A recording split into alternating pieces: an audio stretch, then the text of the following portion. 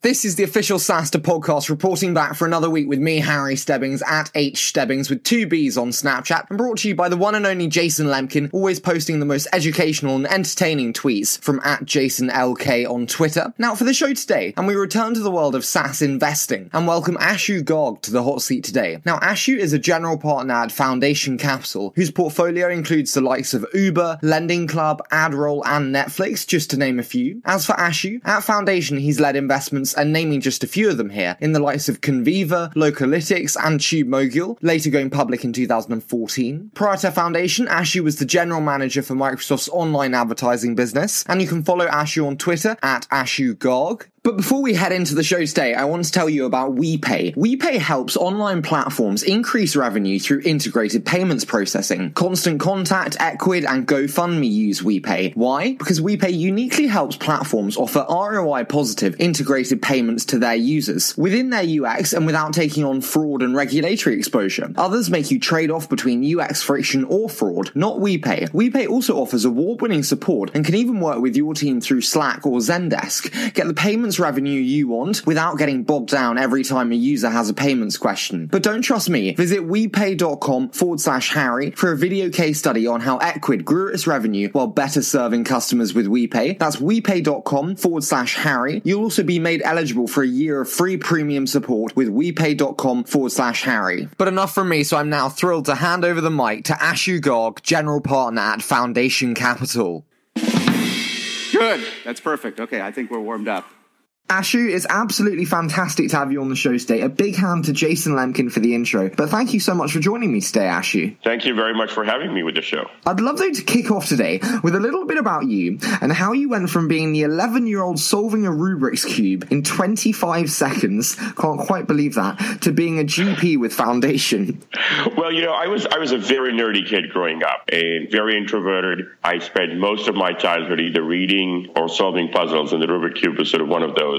My life really changed when I got into an engineering school in India called IIT, and I went from being a super nerdy kid who thought I was sort of one of a kind to being surrounded by other very nerdy kids. And somehow in that world, I just flourished. And I became very involved in a variety of extracurricular activities. And coming out of IIT, I decided I wanted to get into the world of business. I started my career at Unilever. My claim to fame at Unilever was I set up Nepal. And the only reason they gave the job to a 22-year-old is no one else wanted it. Nepal was, smaller than Palo Alto in terms of revenues. So that's where I started my career. I went on to McKinsey, where I helped set up the practice serving software companies for McKinsey, then went on to Cadence Design Systems, Microsoft, where I ran field marketing for the software businesses, and then eventually went on to run a large part of the ads business. And I left Microsoft with the idea of doing a startup, and I'd done a startup in between once before as well. I sort of skipped through some of that. But I was looking at a variety of startup ideas, and in the process met a bunch of VCs, including Foundation, in my effort to raise money. I couldn't raise money from Foundation, but the firm said, hey, you're kind of an interesting guy. Why don't you come hang out with us? And the rest is history. But I do want to start today. You've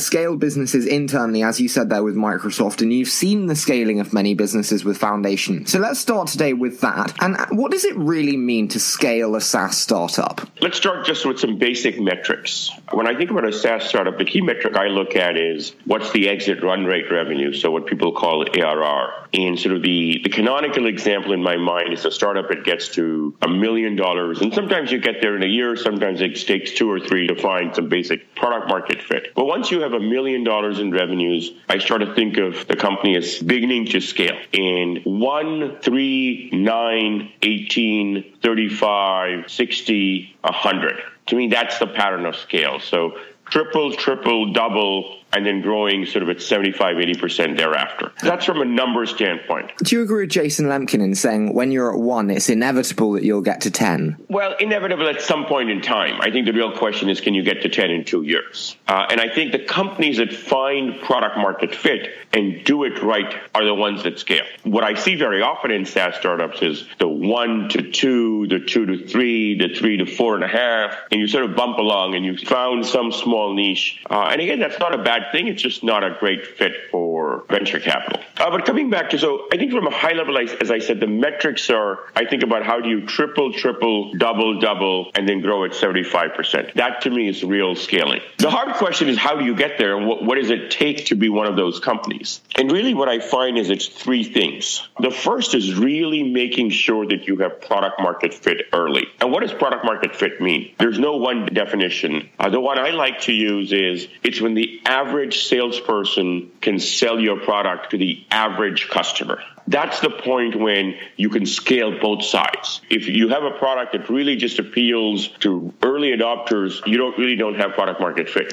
And if it takes a CEO to sell the product, that doesn't scale either. Would you suggest then that you need multiple salespeople in place before you can really determine whether you have product market fit though? Because often founders come to me and say, I've got product market fit, we've got repeatable revenue, and they've got one salesperson. You said there about the average salesperson. Does that mean you need to have multiple before really believing it? I think so. I absolutely do. I have definitely seen companies with one incredible salesperson and they think they have product market fit. And to be honest, I thought they had product market fit. And a year later, I recognized that what they had was an incredible salesperson who could sell ice to the Eskimo. So the first is around sort of having product market fit. I think the second is really understanding how to take the product to market. Everything from generating demand to the process of driving the right insertion point all the way to sort of closing the deal. And in that sort of process, there's lots of steps, but the 2 points that really matter is you've got to understand what drives demand gen. Is it going to be an outbound process? Is it going to be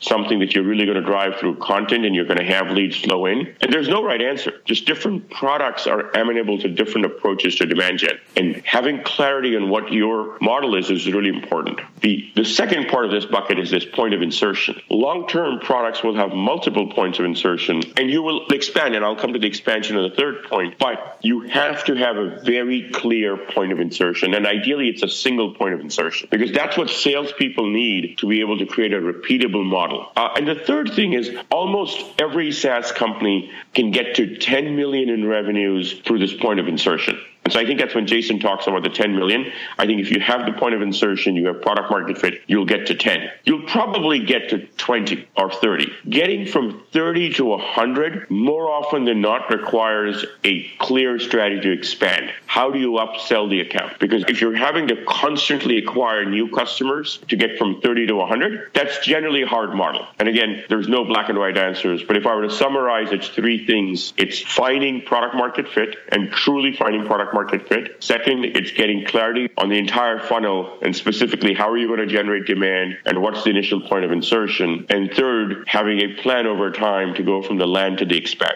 Can I ask, we're seeing the rise of customer success today. Do you believe that the customer success team should be involved in that third point of expansion and upsell? Absolutely. In fact, I'm a big believer that early on, companies really should move to a model where they have sales driving new account generation. Sort of sales are really the hunters, and you move the farming to customer success. Now, that requires a very different culture in customer success, and it requires embedding people with sales skills within the customer success organization. But I think having that clarity organizationally leads to a capital efficient model. Is there not a danger of losing that trusted status as customer success if you are upselling, kind of intentionally trying to increase the internal account opportunity? So I think eventually everyone in the company should be upselling or acquiring customers every day. Salespeople who do that also have trust. I mean, the best salespeople are trusted advisors to their client. I started, as I mentioned earlier, I spent a significant part of my early career at McKinsey. Every person at McKinsey was in some shape or form selling. We had no salespeople. The consultants sold the business. And at the same time, the basis for our reputation was that we were trusted advisors to our clients. Mm-hmm. So I see no contradiction between being a trusted advisor and being a salesperson. No, I absolutely agree in terms of everyone selling. I do want to touch on an element, though, that I know you're super passionate about, and you mentioned in your own career being kind of a founder yourself, and that's first-time founders, first-time SaaS founders.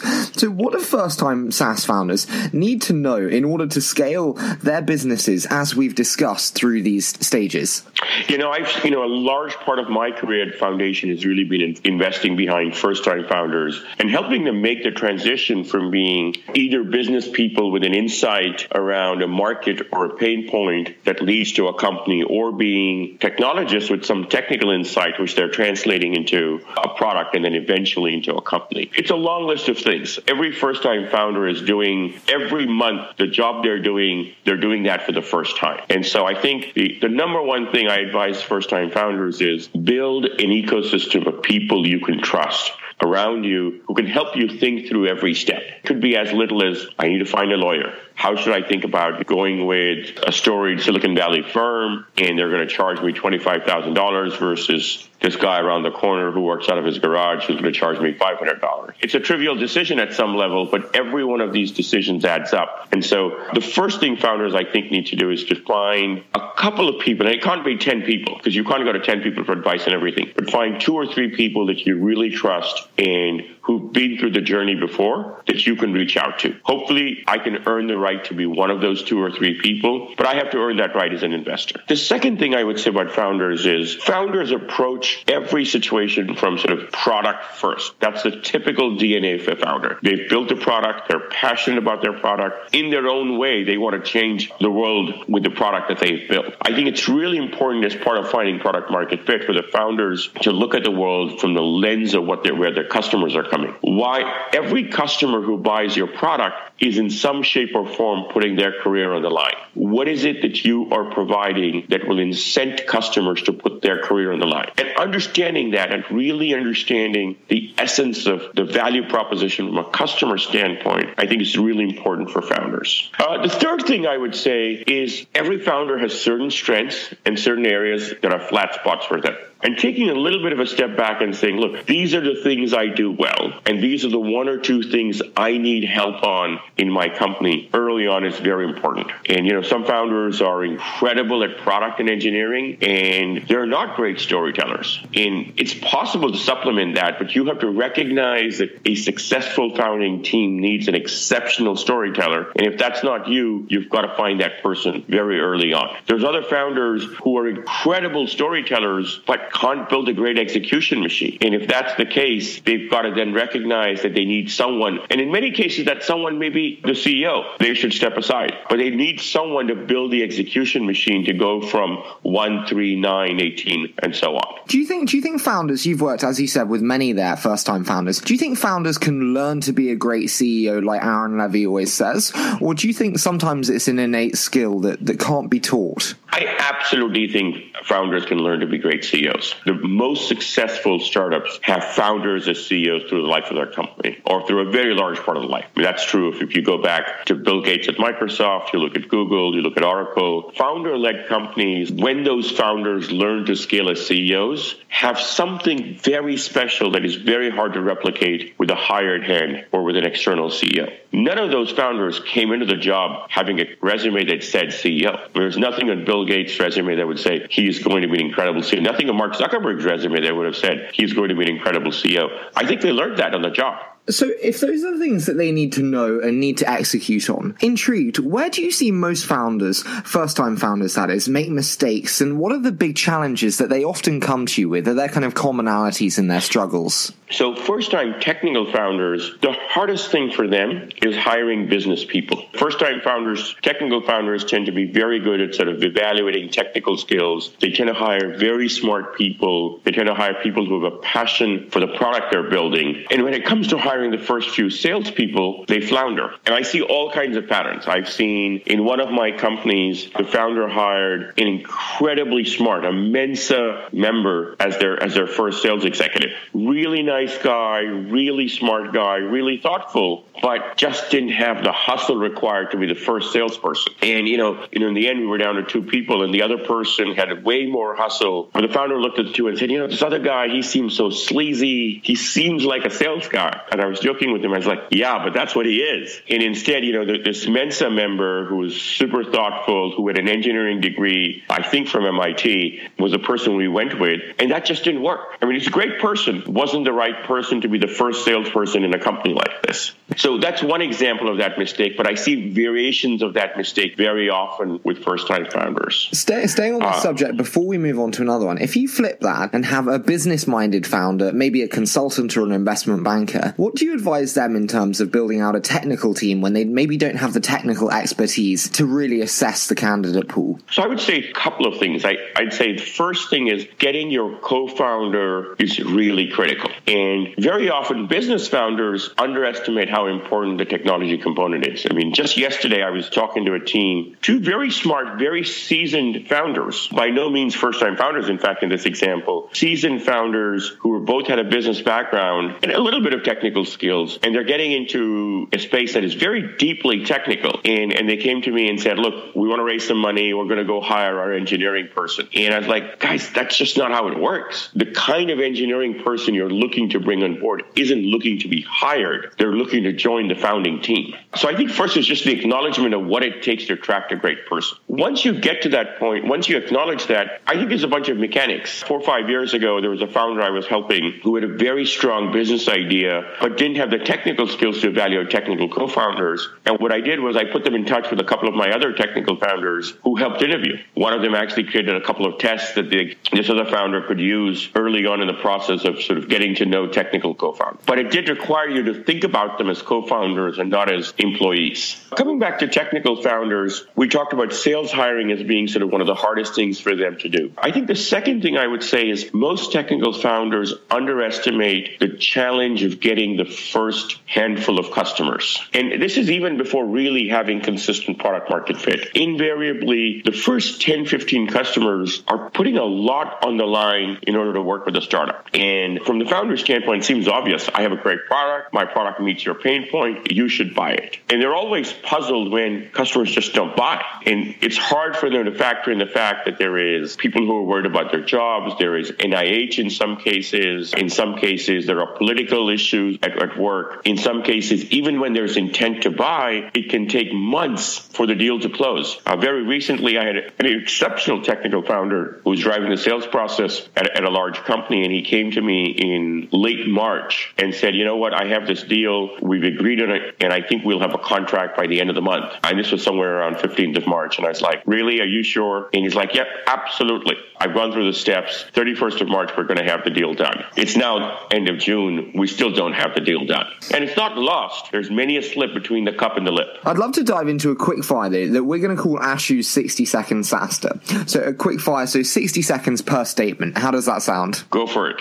So chatbots in SaaS, fad or here to stay? Absolutely here to stay. I think every single software application will have a voice or more broadly conversational interface as a core part of the user interface for customers. Biggest challenge for you with your role at Foundation? I think the hardest part for me is separating the good from the great. Getting from the average startup that's not really a fit for me to something that looks very good or very good is actually relatively straightforward. But at the end of the day, I only invest in 2 or 3 companies a year, and separating those 2 or 3 from the 25 to 50 good companies I meet is hard. SaaS valuations today, frothy or fair? Beauty lies in the eyes of the beholder. If I could predict what valuations would be 5-10 years from now, I'd have a much easier job than the one I do today. So I don't actually know. What I do know is that if you get into a company that is scaling along the triple, double metrics that we talked about, and you get in it ballpark something that sounds plausible that you can make money on, you will end up making money. So what do you know now that you wish you'd known at the beginning of your time with Foundation? When I joined the firm in my early years of venture, I spent a lot of time, most of my time, thinking about markets and products. And in some ways, getting to know and understanding the founder was an afterthought. Today, I spend 75-80% of the time really getting to know the founder. And I spent a lot of time developing for myself a framework of what makes for a great founder. And I wish I'd just done that 5-7 years ago. What's secondary? Is it product or market? This is always a dilemma for me. I would say market. And then I do want to move out of the quickfire though, so not to worry on the 60 seconds. But we mentioned changing founders there and the transitions that they need to make. If we translate that that to translating stages and moving with the stages, how can you figure out what kind of leader you need for the stage of your company is at? And at what benchmarks do you see this really changing from the leader perspective? What are the inflection points for startups where the leader needs to change, where there's kind of key transformations internally in the organization of the startup?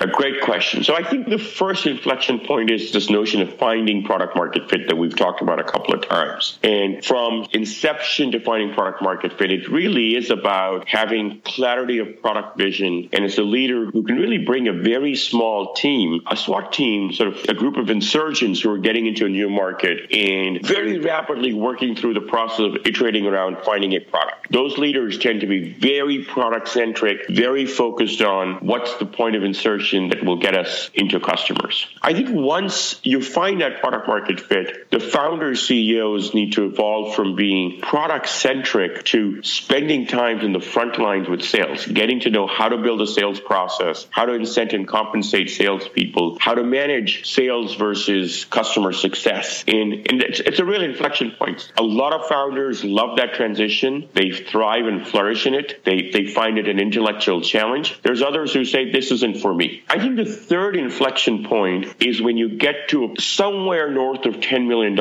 where at this point, you're now going from having a relatively flat team where you have one, maybe two levels of management, and you have relatively junior executives to you're now building a real executive team. You're hiring a seasoned CMO, you're hiring a seasoned VP of sales, and you're hiring executives who in turn want to build their own teams. And you get into a situation where you have multiple levels of teams in the organization. At that point, founders need to manage this very fine balance of how do they really have their nose to the ground. The best founders know every metric in the company better than everyone else for a very long time. They can dive in and fix an issue 4 levels deep into the organization. But at the same time, they can't do that every day. If they start doing that every day and every problem, those executives that they've hired aren't going to stick around. And so finding that balance of how do I keep my hands on the steering wheel, my nose to the ground, and at the same time empower executives who will help the company scale is an important inflection point. Can I ask you, at what stage of company development do we transition from jack of all trades to really specialists? I think it depends on the space. It's hard to generalize. I would say at some point north of $1 million in revenue where you're starting to find product market fit, you want to start to have some level of specialization. So salespeople are going to be salespeople, and it's unlikely that you can get product marketing or product people to sell at that point. First $1 million, it's all hands on deck. The best salespeople very often early on are the product managers. However, within the engineering organization, you probably still largely have generalists at that point. You don't have multiple crews. You probably have half a dozen, maybe a dozen engineers. So there's not a lot of specialization at the 1 million mark. By the time you get to the 10 million mark, you probably have 20, 30 people in engineering, sometimes more. And at that point, you're now starting to have multiple crews, people specializing in different parts of the product. Their team has more structure. And so you'll start to see a lot more specialization in north of $10 million, I would say. Mm-hmm. But again, that's a gross generalization. I do want to finish, though, with one question that always blights me, and it's the ability for employees to transition through the stages.